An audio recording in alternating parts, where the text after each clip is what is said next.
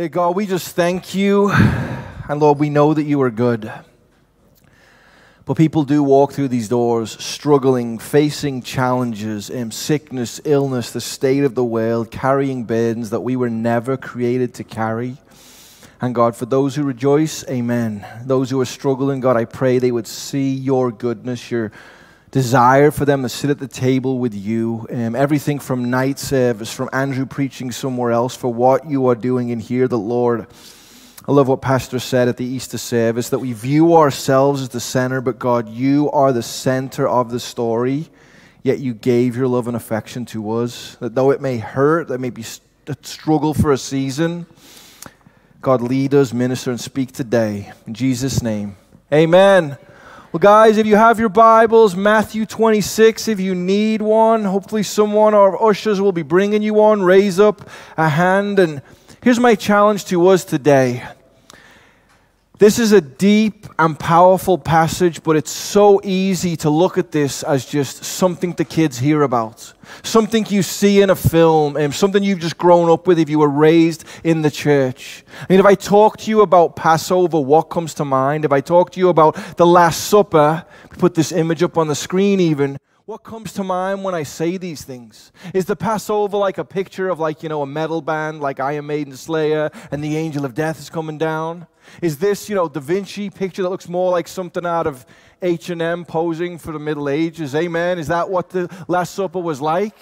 And while I say that to get a giggle, listen, we are not just in church, just in Matthew 26, just reading some ink with some highlighted notes. This is the consummation of thousands of years of prophecy that God looked at you knowing we would be born in rebellion and sent his son, and Jesus is about to arrive at a place and unpack what literally changes our eternity. Living, dying, resurrecting for you. And I say that because as we jump into Matthew 26, Pastor Austin set the tone last week for this. He talked about how the chief priests are angry and frustrated with Jesus, and they wanted to arrest him secretly and even kill him. He talked about how the woman who took the alabaster jar, and it was a lot of money for what she had, and she laid it at Jesus' feet, and she anointed him, you would say, preparing him for burial. And we'd even see how just last week Judas Iscariot was already talking with the leaders to see what they would give him to betray Jesus. 30 pieces of silver it would be, the cost of only a slave. So all of that is relevant as we jump into this today. And the setting is Jerusalem. There's an extra 100,000, 250,000 people showing up to the city. It's Passover. It's unleavened bread. It's about to get crazy. But do not just hear preaching. Don't just hear some teaching on a Sunday morning amidst your busy week. You need to lean in and get what God is saying. Amen? Matthew 26:17. The Last Supper. And on the first day of the festival of unleavened bread, the disciples came to Jesus and asked, "Where do you want us to make preparations for you to eat the Passover?" Jesus replied, "Go into the city to a certain man and tell him, the teacher says, my appointed time is near. I'm going to celebrate the Passover with my disciples at your house." And the disciples did as Jesus had directed them, and they prepared the Passover. When evening came, Jesus was reclining at the table with the 12. And while they were eating, he said, "Truly I tell you, one of you will betray me." They were very sad and began to say to him after the other, "Surely you don't mean me, Lord." And Jesus replied, "The one who has dipped his hand into the bowl with me shall betray me. And the Son of Man will go just as is written about him. But woe to the man who betrays the Son of Man. It would have been better for him to have not been born." Then Judas, the one who would betray Jesus, said, "Surely you don't mean me, Rabbi." Jesus says, "You have said so." While they were eating, Jesus took the bread, and when he had given thanks, he broke it, gave it to his disciples, saying, "Take and eat. This is my body." He then took the cup, and when he had given thanks, he gave it to his disciples, saying, "Drink from it, all of you. This is my blood of the covenant, which is poured out for the forgiveness of sins. I tell you, I will not drink from the fruit of the vine from now until the day when I drink it new with you in my Father's kingdom." When they had sung a hymn, they went out to the Mount of Olives. We can hear that, and we're right back to this picture. We're right back to Leonardo da Vinci, right back to sitting in an upper room eating food. But verse 17 tells us of what has taken place. This is the festival of unleavened bread. This is the Passover. And by that, what it means is 2,000 years ago, for a week, the city was all focused on what God had done way back years before. They were in the city and they're looking back to a time when Israel was in Egyptian slavery and God had sent the 10 plagues, and as they were fleeing, they didn't have time to put the yeast in the bread to get a good meal, so instead they had to flee by night, sandals, weapons and all. They had the thin unleavened bread. At the same time, at the start of the week, God told them to set apart an animal, pick for yourselves a lamb, just as Jesus entered the city, and they waited all week because God had told them.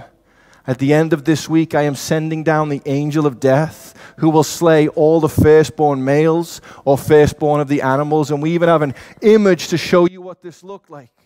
So this isn't just a picture and something that happened in its Bible. This took place way back in the day in Egypt, and they are celebrating this at this time. The blood will be shed over the doorpost with hyssop in the shape of what? A cross, happening around the 13th, 14th, 15th of Nisan. And it said at this time that over 250,000 lambs would be killed and slain. So I think about my ministry this day. Woke up, jumped in the shower, prayed, got into the notes, hung out in the back. I'm delivering this. Yes, it gets sweaty. Shout at you for a bit. Pray, I'm good. But for them, this is a week of 2 lambs a minute, shedding their blood, cutting their throats. Blood everywhere, all over my hands, understanding what it costs these people to give the perfect, without spot or blemish lamb to cover, hopefully, their sins. I'm saying this because this whole tone is set, and you might say, Brian, it's still a far-off picture. Well, let's go back to Moses. Stay in Matthew 26, but here's what Exodus tells us. And Exodus, all it means is the exit. This is when God rescued them, caused them to exit and leave slavery. It's a type of what Christ has done. Exodus 12:21 says this. Moses summoned all the elders of Israel and said, go at once and select the animals of your families and slaughter the Passover lamb. That's what Passover is. Take a bunch of hyssop, dip it into the blood in the basin, and put some on the top and on both sides of the doorframe. None of you shall go out of the door of your house until the morning. Meaning that night, what's going to happen is going to be radical. And when the Lord goes through the land to strike down the Egyptians, he will see the blood on top of the sides of the doorframe, and he will pass over the doorway. He will not permit the destroyer, this is real, this took place, to enter your houses and strike you down. Make sure you're hearing this saying, wow, God is crazy, look what he did. But God gave them 400 years to repent.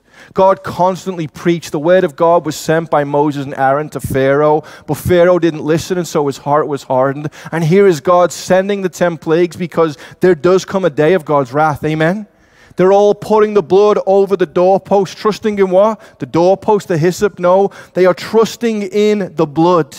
And as you hear this, if I say, who is this talking to? We all say, Jesus, Jesus, the Lamb of God. We see him on the Christmas card holding the lamb. Jesus is the lamb, but they had no idea. They had no idea from Genesis 3:15 on. Every prophecy was about Jesus. All these moments were about God delivering not just his people, but eventually you. This message is about me. This message is about you. It happened thousands of years ago, but is alive and well today, proclaiming truth. Amen? And so Jesus gives them the answer here. Where are we going to do this? Where are we going to have Passover? And it says in verse 18, Jesus replied, go into the city to a certain man and tell him the teacher, the rabbi Jesus, says, my appointed time is near. I'm going to celebrate the Passover with my disciples at your house. Amazingly, in Exodus, God is the one who ordained the Passover and set it up. And here we see Jesus setting up the Passover unaware to his disciples. What's crazy is it says you're to go to a certain man, and the other Gospels say you will know who this man is because he'll be carrying what? A pitcher of water. I would look at that, reading that off glance, and say, well, isn't that like the silliest thing you could say? Hey guys, go meet my buddy at Starbucks. He'll be the guy drinking the Starbucks in the Starbucks. Amen? I picture the dust and the robes in the city and everyone just walking around carrying water. No. In that day, this is something the women did. Women, praise God for you. All the men said, Women carrying all the children, jugs on their head. I mean, just hustling and going. This is what it was like. They were running around with the water, but Jesus says there will be a man. Doesn't say his name, which means only Jesus knows what's happened. Only Jesus is really in control. And they would go and see the man who was either a servant or the man who owned the property, because Luke tells us that this man had a large furnished upper room. He had a room probably as big as this where they could all recline. Why? Because we're celebrating Passover. And you might hear this and say, why is Jesus being secretive? Why is he saying a certain man carrying water? It's like something out of 007, amen? What's taking place behind the scenes? Well, Judas wants to betray him. The chief priests want to betray him. In his midst is someone who is opposed to him and the call of God in his life. But what I want you to see from this is that Judas isn't the one in control. The chief priests aren't the one in control. What did he tell those? You only have the power that God allows to you. In the midst of your life, God is only allowing certain things to happen, but he is still in control. And what this shows is God's timing is perfect. If you're unfamiliar with this, you have to realize there is no other day on history Jesus could have been betrayed. There's no other day in history when the Passover had to be eaten by Jesus and he would die at the end of the week as the Passover lamb. God isn't freaking out about your circumstances. He knows exactly the way you walked in, but it's up to you for what you receive and how you walk out. Amen? The woman with the issue of blood says, I have to get to Jesus. Blind Bartimaeus cried out, Son of David. And when they called him out, he was thinking, you be quiet. I know who this man is. We're not in church. We're not in branches. We're not just reading some text. We're talking about the Son of God who rose from the grave. Can someone say amen? And I say this because God is fully in control. God is fully in control because Jesus himself says, my appointed time is near. You might have heard the teaching the past few decades. It's super popular where we start a sermon or we start a book or we start a podcast or something and we begin to talk about God as a cosmic child abuser. This is popular the last 20 years. God abused Jesus. He took advantage of Jesus. He destroyed Jesus. He did this, he did that. He did all these things to Jesus. Yet to me, the Bible I read, the Bible you should be reading, which is hopefully the Word of God, amen? The right version. What does it tell us about Jesus? It tells us in Hebrews that for Jesus, it was for the joy set before him that he went to the cross. Wasn't because of Judas, wasn't because the chief priests. Jesus planned to go to the cross for you. We're told this in Luke 23:46. Father, into your hands I commit my spirit. Who took Jesus' life? No one. They put him on the cross, but he decided at what hour he would die. He decided when. I commit my spirit. And when he had said this, he breathed his last breath, meaning no one had control over when Jesus would die. What does the Bible say in John 10:17? I lay down my life only to take it up again. No one takes it from me, but I lay it down of my own accord. I have the authority to lay it down and the authority to take it up again. Pastor, why are you talking about this? Because it's become common for atheists, agnostics, lecturists, even those who are opposing Christianity, to constantly preach, sell books, make thousands of dollars saying Jesus really didn't know what was taking place. For my late mother-in-law, I remember her reading a book by a guy called Bart Ehrman, who graduated from Wheaton, a Christian school, got an MDiv at Princeton, and would go around preaching about how Jesus did not understand why he was going to the cross. But for me, I go to the text, and what does it say? It says that Jesus came into the world, and he said, I came to seek and save that which was lost. Sounds like he knew what he was doing. I think about Jesus on the cross, and I don't care how many degrees you have, what school you went to. It's about what the Word of God says. This is how we live. Amen? On the cross, Eloi, Eloi, lama sabachthani. God, God, why have you forsaken me? Why did he forsake him, church? For Brian, for you, for your sins. This is it. A guy, do they say, man, isn't it crazy to point out people's sins? No, because when we see it, we see how good God is for what he did for us. Amen?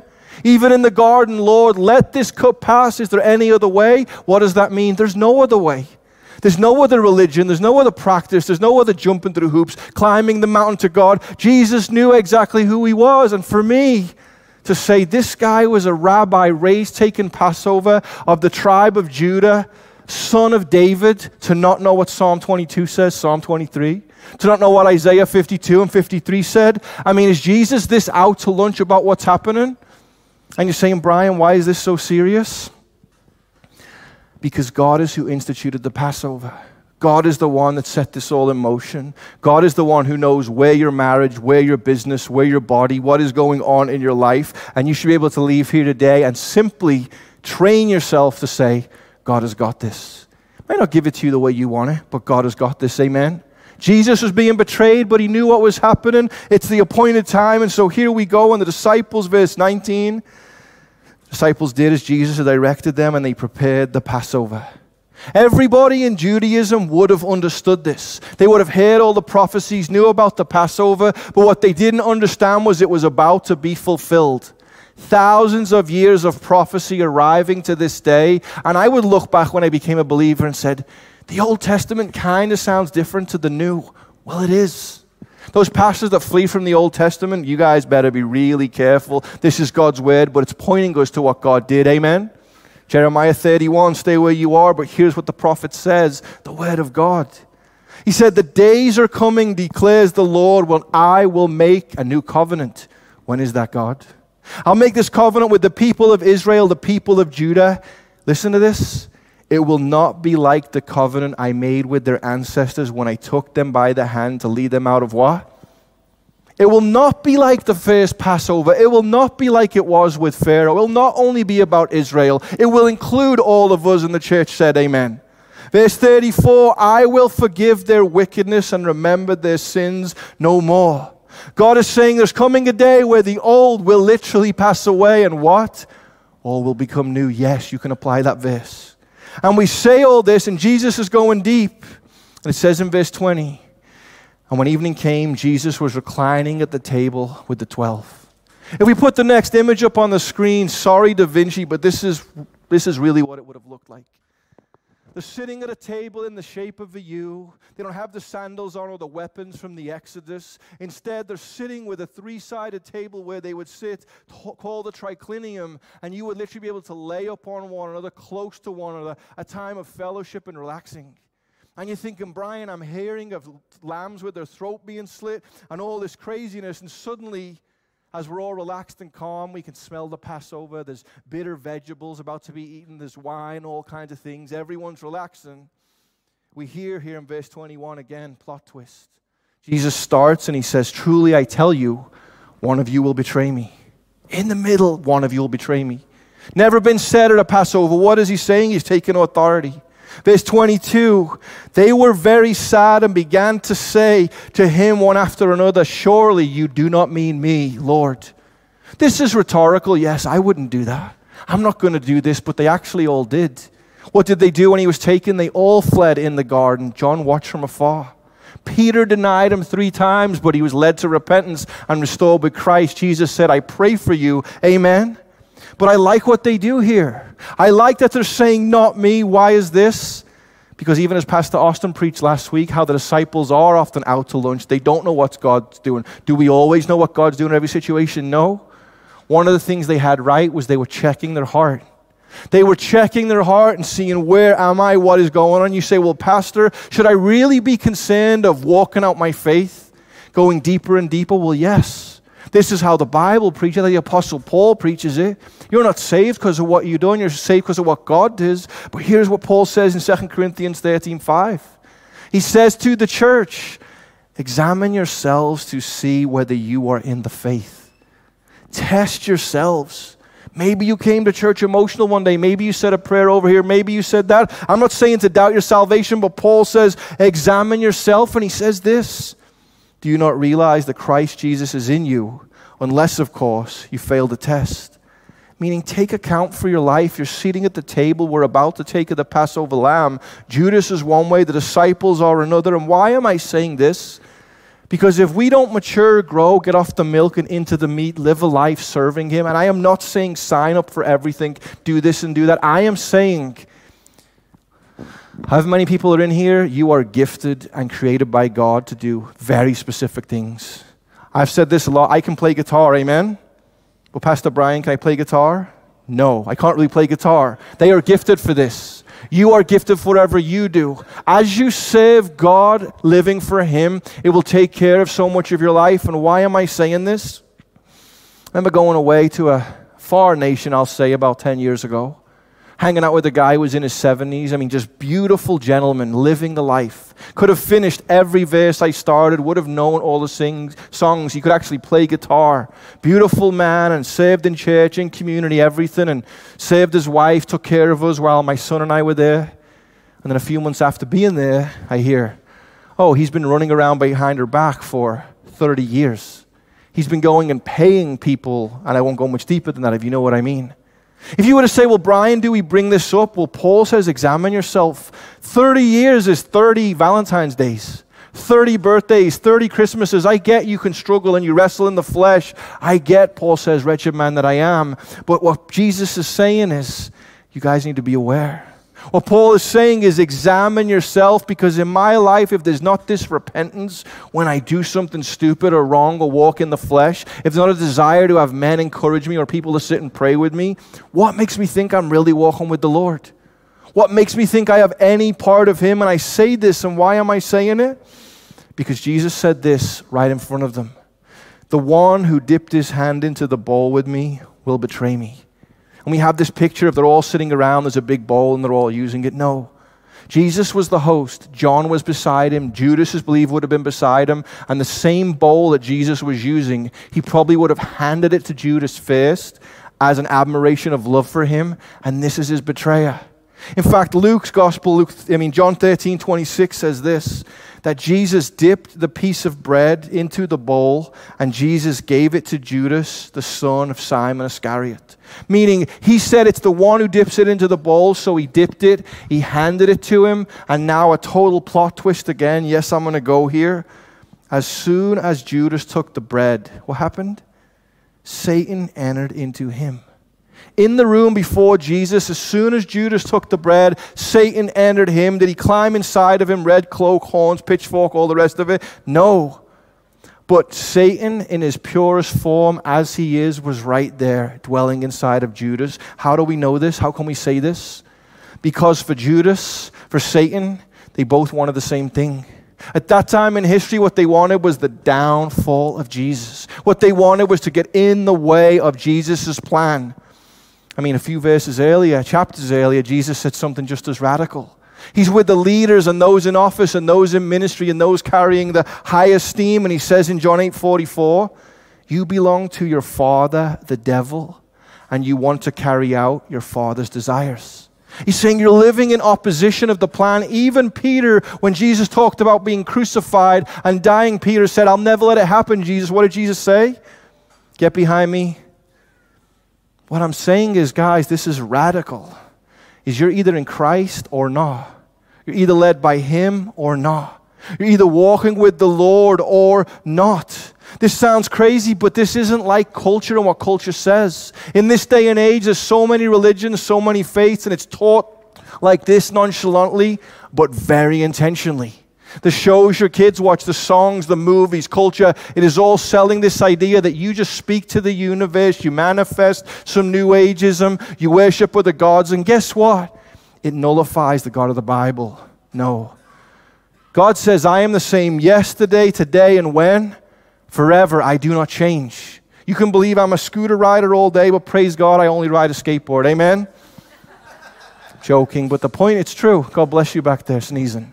But my point is this, perfect time for a radical message. As we say this, you say, well, Brian, this sounds so challenging and confrontational. What if I brought someone of a different faith? What if I brought someone who was atheist or agnostic? Well, let me ask you, which one of us is meant to be telling them the truth? I'll tell them. The Bible says today is their salvation. People will come to church and get mad when you preach the truth, and I'm like, what are you bringing them to church for? Guys, you know whose pulpit this is? You know whose stage this is? It's not mine. It's not Pastor Brian's, it's not Pastor Austin's, it's not Pastor Andrew's, not even Branch's. It's God's. And God wants them to know today, if you bring someone here who's bound in sin, the Bible says we're to tear down every stronghold and proclaim the gospel. So Judas is deceived. He's buying into it. I sit with people all week and they're buying into the New Ageism and the Gnosticism and the universe. And I love saying this. What does the word universe mean? Unai means what? Single. Verse means what? Sentence. We are worshiping the single sentence. In the beginning, God spoke. People are worshiping the created rather than the creator. Judas is not getting here, and look at what Jesus says. The Son of Man will go just as is written about him. But woe to the man who betrays the Son of Man. It would have been better for him if he had never been born. And then Judas, the one who would betray him, said, which is crazy, surely you don't mean me. Rabbi, that's important. Jesus said, you've said so. You've said so. Wait, Judas, you weren't there last week or a few days ago when you sat with those priests and made a deal that 30 pieces of silver you'd sell me out? Judas knew. We know. We know where we are before the Lord. Adam knew when he blamed God. It's the woman you gave me. Adam knew, Eve knew when they were hiding under their own covering. It took God to clothe them in what was necessary, and he'll clothe us again in the book of Revelation. Amen. Judas was looking to the Lord, and Jesus says, you have said so. And you know why? This is what I believe. I believe Judas thought it would be a physical kingdom. He saw Jesus and his ministry, and whether it starts in Huntington or Costa Mesa or whatever, people are following Jesus. And we're in church, and there he is, and there's hundreds of people, and he's got momentum, and he's got fame, and look at the kingdom Jesus, and people are giving money, and it's all about this world. And just a few verses earlier, here comes the woman with the alabaster jar. Judas is already stealing from the money. And she takes this oil, this perfume, and puts it on Jesus' feet and washes his feet, preparing him for burial. And Judas said, oh, this isn't about a physical kingdom. This is wasteful. It is if it's not spiritual. Jesus, your kingdom isn't physical. We're not going to take over Rome, all these miracles. You're not going to tear down this and tear down that. We're not going to rule and reign here where moth devours and rust takes care of. It's spiritual. That's still the same trap today. Judas was focused on the idol, what was physical, and we all buy into that in some way. I can buy into it with my preaching. You can buy into it with whatever. Our heart, as Martin Luther said, is still an idol factory. Judas was caught up in the things of this world, and here's what's radical. Who called Judas to follow him? Jesus. Jesus called you to follow him, called me to follow him. We have this idea in Christianity that Jesus is just like mooing around outside on the hillside, and he's like, I just wish these guys would follow me. That's not Jesus. Jesus showed up and proclaimed his love. His love. It is loving to proclaim, and Jesus always made these statements. Follow, believe, repent. He only ever makes statements that invite you to come and sit at the table with him, to forsake the world because he has a better kingdom for you. And people say, and this is a good question, but what if Judas had repented? I fully believe if Judas would have repented, he'd go to heaven. I know he hung himself. I know his entrails came down the hill, but I don't believe he ever repented. I don't see it in Scripture. Peter rebelled against God, 3 times denied him, and there's Jesus on the shore cooking and eating. Like he always seemed to be cooking and eating, but he walked everywhere, so he was nice and lean probably, amen? And Peter sees him, and what does Peter do? He jumps off the boat thinking, what have I done to Jesus? I've denied him. Jesus told me this, but he said, Peter, I've prayed for you. You won't fail. Peter repented and followed after Jesus, and if you have struggled with sin, faced hard times like we all have, every day we get up on the wrong side of the bed to some way, amen? God's grace and mercy is there. But did Judas repent? And see, here's the mistake often. The Bible talks about godly sorrow and the world's sorrow. People do crazy things and they feel bad or sad because it changes their life, changes their situation. But the Apostle Paul in 2 Corinthians 7:10 says this, godly sorrow brings about repentance, and this repentance leads to salvation, and it leaves no regret. But worldly sorrow brings death. A lot of people in jail are sorry for what they did, or in marriages or situations, and God's grace can cover all of that. But I don't see that Judas was repentant. I see he was sorry for the price of a slave. And so this is all taking place, and now it just cuts right to the Passover meal. And it says this in verse 26. While they were eating, and this is the Passover meal, and just so we catch up to this, we can put up image 4 to bring us up to what this would look like. Normally, the dad or the host or whoever was oldest or had more knowledge, maybe, they would lead the Passover. They would lead, and obviously I'm saying the dad because he was the head of the home, and he's over there covering everyone, doing the work in the temple and all the rest of it. And so the dad would lead, but it was kind of a storytelling. I heard a guy say this recently and it stuck with me. He said, if you ask the church, what does John 3:16 say? Everyone can recite it. But if you say, where was Jesus when he said that? They say, do we know that? And there was something amazing I saw about the Jewish history. Is that when your kids are 14, 15, 16, they get sent off to school and there's the atheist professor or the person who hates God or whatever, they start feeding this stuff. To the Jews, they could look back and say, well, my heritage, the people of Yahweh, the God of Abraham, Isaac, and Jacob, I know how God loved Elijah. I know how God led Rahab. I know what God says. I know about the Passover. And the point is here, are we looking and seeing this? Because Jesus is about to, in the Passover, give us this picture of what God did. So what do we see here? How many cups are there? 4 cups. 4 cups. It was the Apostle Paul, his rabbi Gamaliel, who said, you need 3 things really to celebrate Passover. They celebrated it for 1,000 years, then Jesus showed up. His disciples celebrated it every year. For 2 years prior, they have been celebrating with Jesus. But the 3 things you would need is vegetables, a lamb, and the bread. And it would involve wine and multiple times of praise. And so the host, if we were starting Passover, I don't want to bring it all up here for lack of time, but Jesus that night would have took the cup. And he would have drank the first cup, yes, with diluted wine, because if you drink this much of it so as to get drunk, it would be gluttony. Amen? They're not getting drunk. Just the Bible says being drunk is a sin. Sorry you have to hear it from me, but I'm preaching today. Amen? It says while they were, in this nation, you can treat alcohol to the most abuse, the most jail time, the most death, and anything else in culture. We got to be real. We don't want to look into that mirror and walk away. But what is he saying? He's saying here he drank the first cup, which was the cup of thanksgiving. Guys, we're gathered here, and I'm going to drink this to honor God. We're celebrating him, and we can smell what's being, we can smell all the things that's happening. Second, they would eat the karpas, the bitter herbs, the celery or the lettuce or the parsley, and they would dip these in salt water, and you say gross, and you're meant to, amen? You ever cried so hard, and they come down your cheek, and you taste your tear, and does it taste good? That's the point. We're celebrating God. They drank the wine. They would sing of a hymn, praise God, thank you. They would eat of the bitter vegetables, and as they tasted that, they would think of the tears of Israel for 400 years. You could do this however you wanted as long as you had these main 3 elements with the wine, but they're looking to Joseph being betrayed by his brothers. Looking to his blood that was stained upon his garment. They're looking to Israel over and over, and as this is happening, they're thinking about bitterness, thinking about the pain. They could talk about Solomon or all these different people in their past who didn't honor God. The point was to show the kids mankind struggles. They would invite the children to ask questions, and then the second cup, Jesus would drink what is called a cup of plagues. He would drink this and he would talk about Passover, the 10 plagues, what the Passover lamb was about, and then he would have read Psalm 113. He would have started, and this still happens to this day, reading a verse like, who is like the Lord our God? And you would respond back to me and sing. Verse 6, verse 7, he praises the poor from the dust. Verse 8, he seats them with princes. Verse 9, he seats the childless woman in her home, happy, and then we would all praise the Lord. And then out would come the Passover lamb that Jesus would present. There would be the flatbread with no yeast, and this is where Jesus would pronounce the new covenant. Why this is radical is I can only imagine what the disciples were thinking.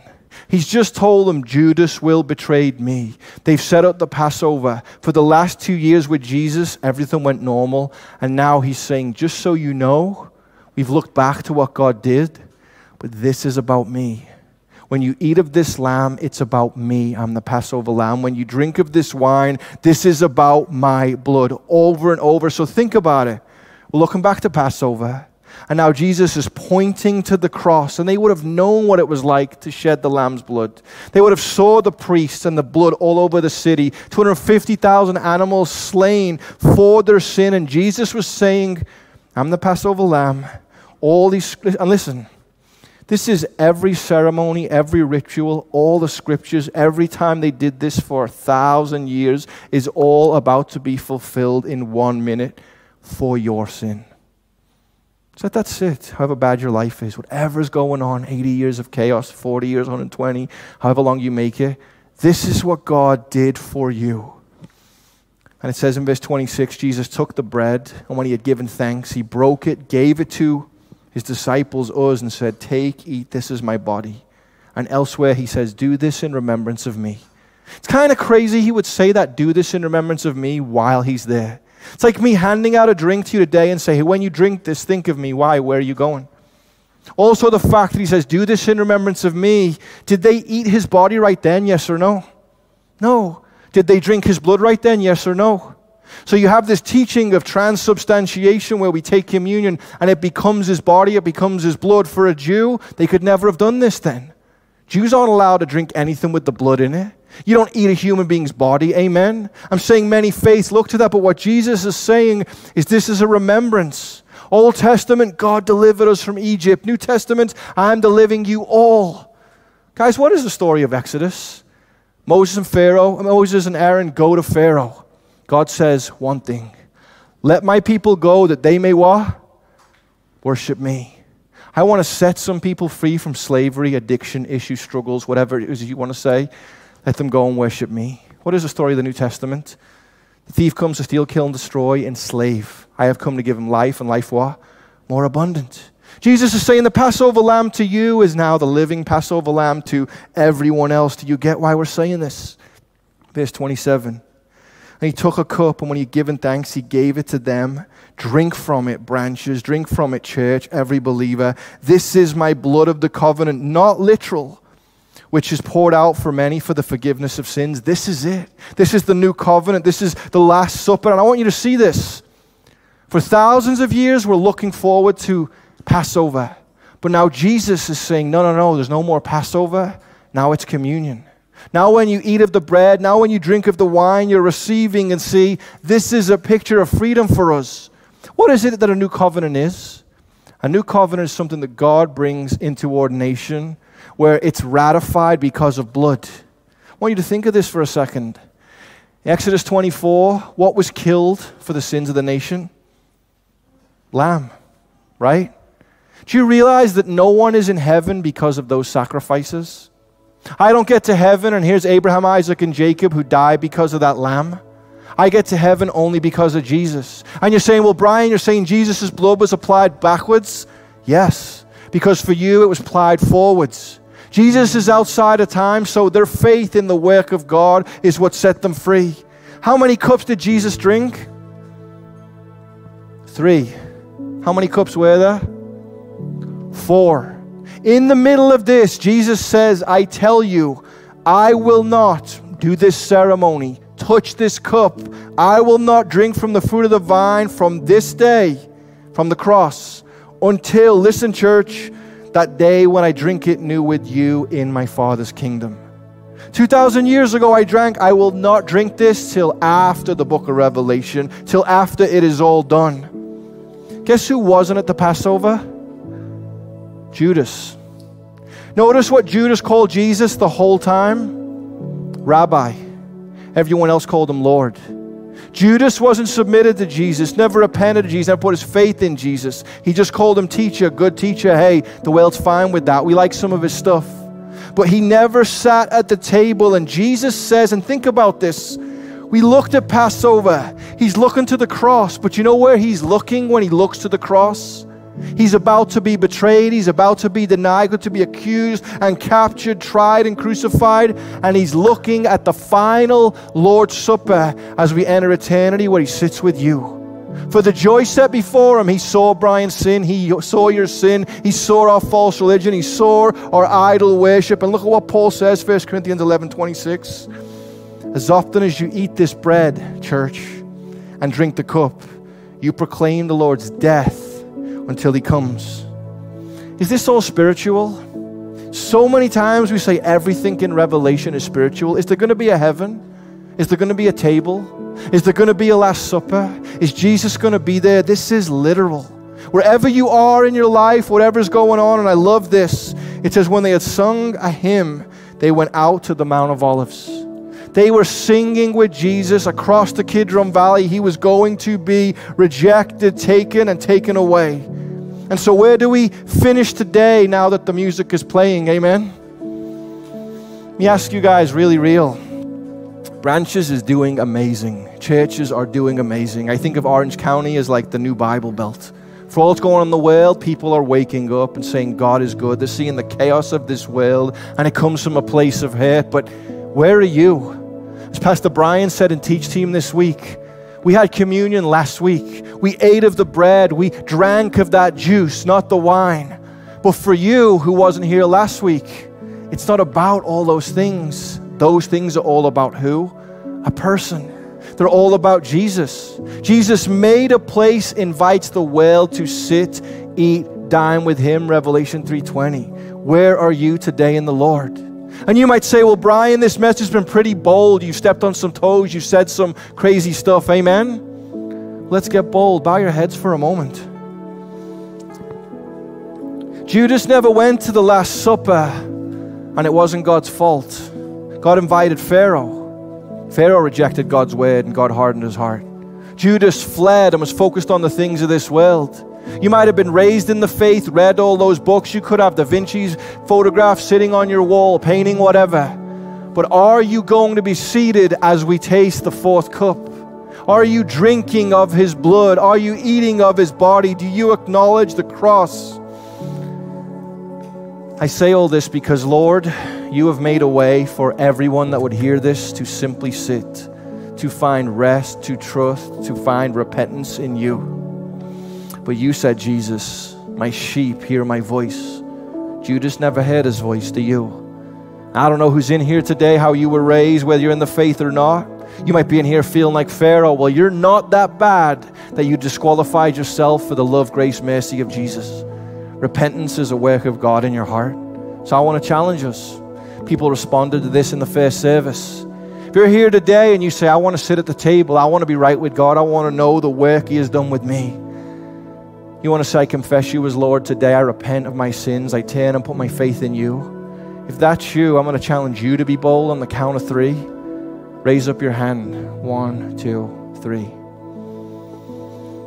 Amen. Thank you, Lord. 4, 5 hands. Anyone else? Amen. God knows where you are. God knows what you're carrying. God knows what you've been through. And he's the one at work in you that invites you to the table. But here's how I want to finish this. Let's just stand to our feet. And as we worship, we're going to have ministry teams go to the side of the room. I'm going to be down here in the front. And listen, this could be about your marriage, your life, your business, chaos. I don't know. Whatever you need prayer for, people want to pray for you. They love it. They care for you. They talk to the Lord about you. Whatever you need prayer for, humble ourselves. Go let someone lay hands on you and pray and believe. Amen? But for those of you who said, Lord, I want to get right with you today. Maybe it's some crazy sin you really want to tell someone. Maybe you don't. You just say, man, I am leaving this in an altar today. The 4 or 5 of you that raise your hands too, would you do the Lord an honor and just sit with someone in our prayer team? Even come down to me in the front. Because here's the gospel. God's in heaven and he's made a way. Jesus died for the sins, the Bible says, before the foundation of the earth. 2,000 years ago it was paid for, but it's activated in your life when you believe, when you repent, when you follow. Let me pray us into a time of response. If you need prayer, go to someone. And if you repent, please let us know. We want to pray with you, get you some things, and welcome you into the family. God, you're so good. You're so faithful. That 2,000 years ago, without amplifiers and without buildings like this and all the rest of what we just enjoy, you are still using it all to further the kingdom. Be it iPhones to billboards, travel around the world, you are at work, Jesus, coming to seek and save that which was lost. But I pray, God, even today, that your people would have peace, not because of what we did, because of what you done. It was that lamb's blood that was shed over the doorpost that stopped the eternal death. And it's your blood, Jesus, that speaks a better word for all of us, God, who know how much we need you. We did nothing to earn this. It's free, and it's because of your love. Let's worship him, church.